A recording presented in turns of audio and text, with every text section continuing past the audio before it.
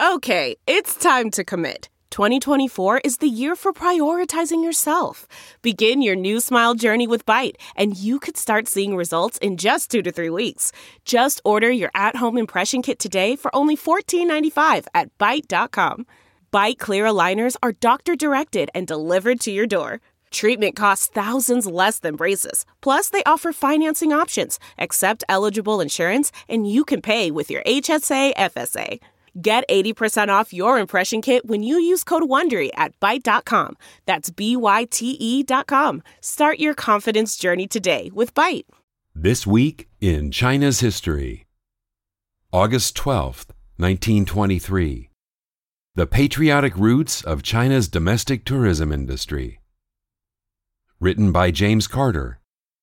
Published in SupChina. Read for you by John D. Van Fleet. Readers of Shenbao, Shanghai's influential Chinese language daily, could be forgiven for missing the announcement. Quote, Shanghai Commercial and Savings Bank announces a travel department. End quote. The short article explained that the new division of the bank would sell rail and steamship tickets and offer consumers conveniences like ticket delivery and itinerary planning.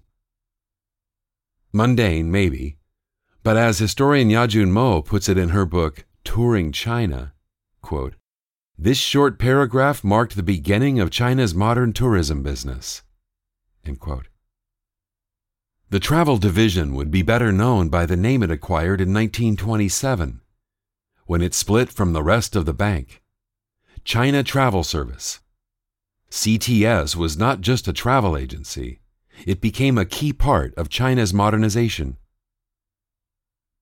Tourism in China has, of course, a long history. The Ming traveler Xu Shake, more on him surely another time, recorded his journeys throughout the empire and is celebrated as the originator of travel writing in China. But the infrastructure of tourism followed much later. Western tourist agencies like Thomas Cook opened branches in the major port cities in the decades following the Opium Wars, serving foreigners who arrived from abroad. A semi-colonial tourism infrastructure sprung up, from hotels, Shanghai's late lamented Astor House being one of them, to beach resorts, Beidaihe, to mountain retreats, Moganshan, to cultural sites like the Great Wall or the Yangtze Gorges. Railways and steamships connected the major treaty ports and colonial enclaves. These travel services were priced beyond the means of most Chinese, and indeed they were often explicitly marketed as ways for expatriates to escape, as one missionary publication put it, quote, the repulsive sights and sounds and nauseating smells, end quote, of the cities. The mountain resort of Moganshan, an overnight train ride from Shanghai, was perhaps the best example of this, attracting the elites of colonial Shanghai society. Historian Mo describes a Chinese visitor to Moganshan in 1917 who looked on the resort as, quote, an essentially foreign space where the only Chinese presence was sedan chair carriers and local woodcutters, end quote. Chinese of means, many of whom made a comfortable living alongside foreigners in Chinese cities, found themselves excluded from the facilities and amenities open to Westerners. This changed in the 1920s. The Chinese-owned Shanghai-Hangzhou Railway purchased the Moganshan Hotel, and for the first time Chinese guests were welcome to stay there. Other facilities in the resort were made open to the public, breaking down racial barriers. Tourism, it turned out, could be a powerful political force, and politicians leaned into remaking Moganshan as a Chinese place. In his award-winning book, Blood Road, more on that in weeks to come, the late historian Keith Schappa noted that, quote, as Chinese nationalist fervor and resentment of foreign privileges increased, Moganshan came to be seen by Chinese political elites as a healthful retreat that should not be merely a foreign preserve." End quote. One person in this position was Chen Guanfu. Born in 1880 and a graduate of the University of Pennsylvania's Wharton School of Business, Chen was in the 1920s one of Shanghai's most prominent bankers. His origin story, oft repeated, was in two parts.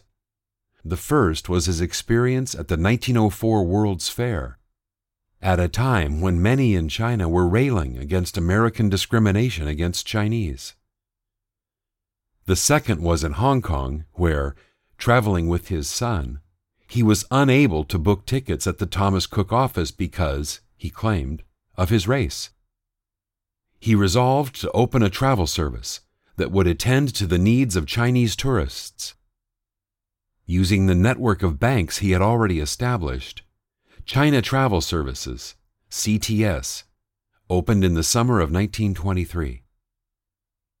Chen's motives went beyond the desire to combat racism. CTS was a patriotic venture on several fronts.